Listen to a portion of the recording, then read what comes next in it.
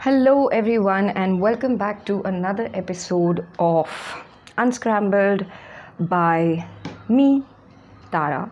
I'm a person on a journey to unscramble life, unscramble my thoughts, and hopefully, you can find something in my scrambled thoughts that you relate to, and hopefully, you can unscramble your thoughts as well.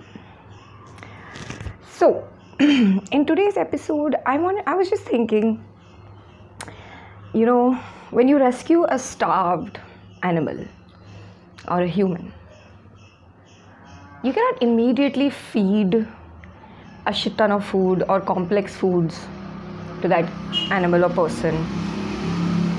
You can't immediately feed that creature so much food. You have to introduce simple foods.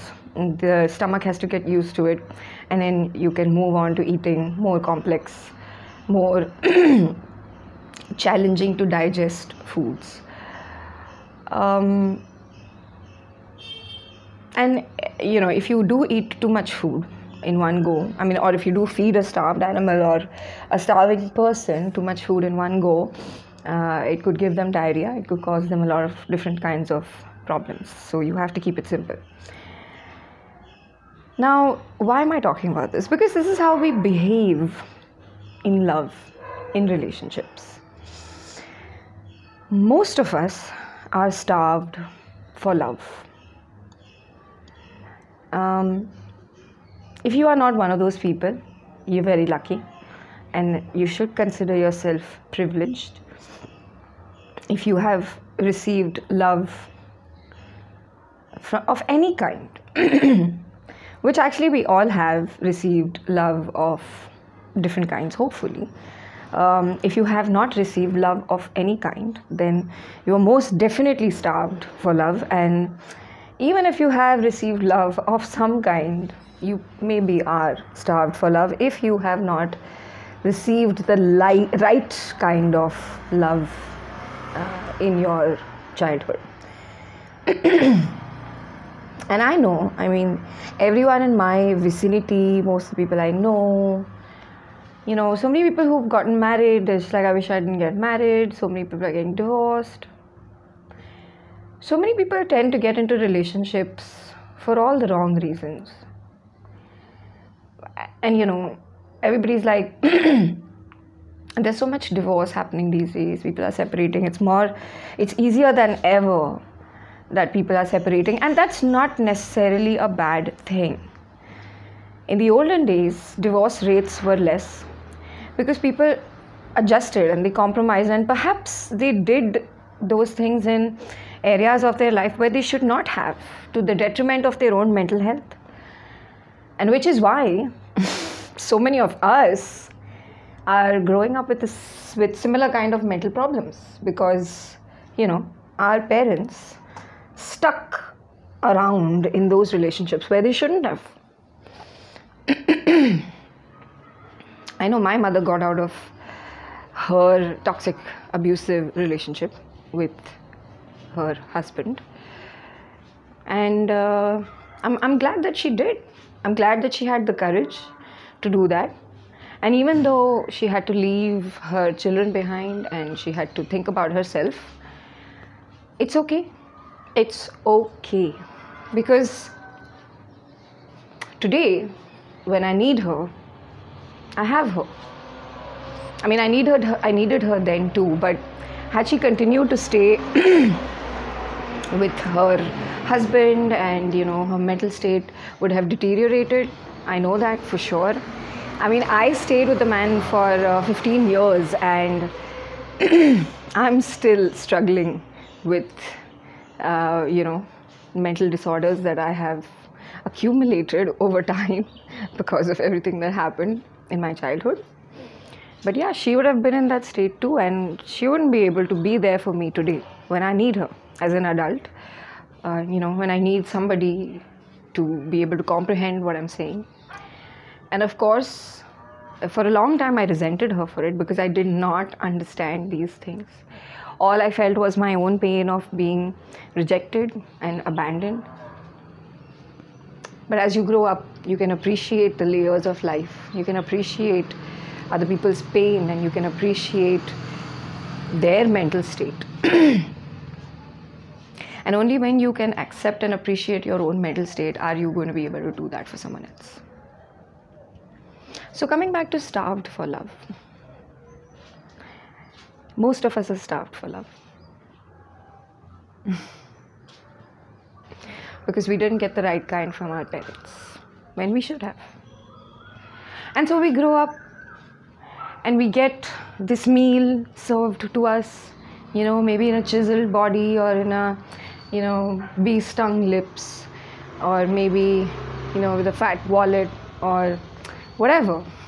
Or just, or maybe, someone who, or maybe a shoulder to cry on, or maybe someone who is a band-aid.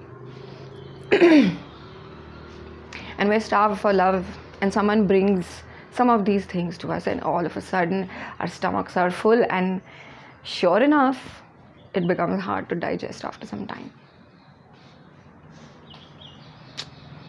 Because most likely, it's not what you wanted. Because that cannot fill the starvation within you permanently. The moment your desire to be fulfilled depends on another person, or your being with another person fulfills your desire, or your sense of fulfillment comes from what you do for your family, or your sense of fulfillment comes from how much you're contributing to your work. Of course, it should come from there, but your sense of fulfillment should not be solely dependent on this. Your love for starvation cannot be, your hunger for love cannot be fulfilled and gratified, and it cannot be given to you by someone else. It cannot be satisfied by someone else. Your hunger for love, your starvation for love has to be satisfied by you. You got to cook those meals. Nobody knows what kind of love you need. Only you know. Because only you know what you did not get as a child. And only you know how to give yourself that. You will have to learn how to give yourself that. You will have to learn to cook your own meals. It's like you're starving and you're hiring somebody to come and cook for you every day, and that person doesn't show up for a month, and that's it. You're starving for a month because you don't know how to cook your own meals. So you're going to have to learn how to cook your own meals. You're going to have to learn how to fill your own tummy. And when you're not starving for love anymore, that is when love will be all around you, because you won't be lacking it anymore. There will be love in everything and everyone, not just a person, because you will be full of love. You're not starving anymore. Have you ever been hangry?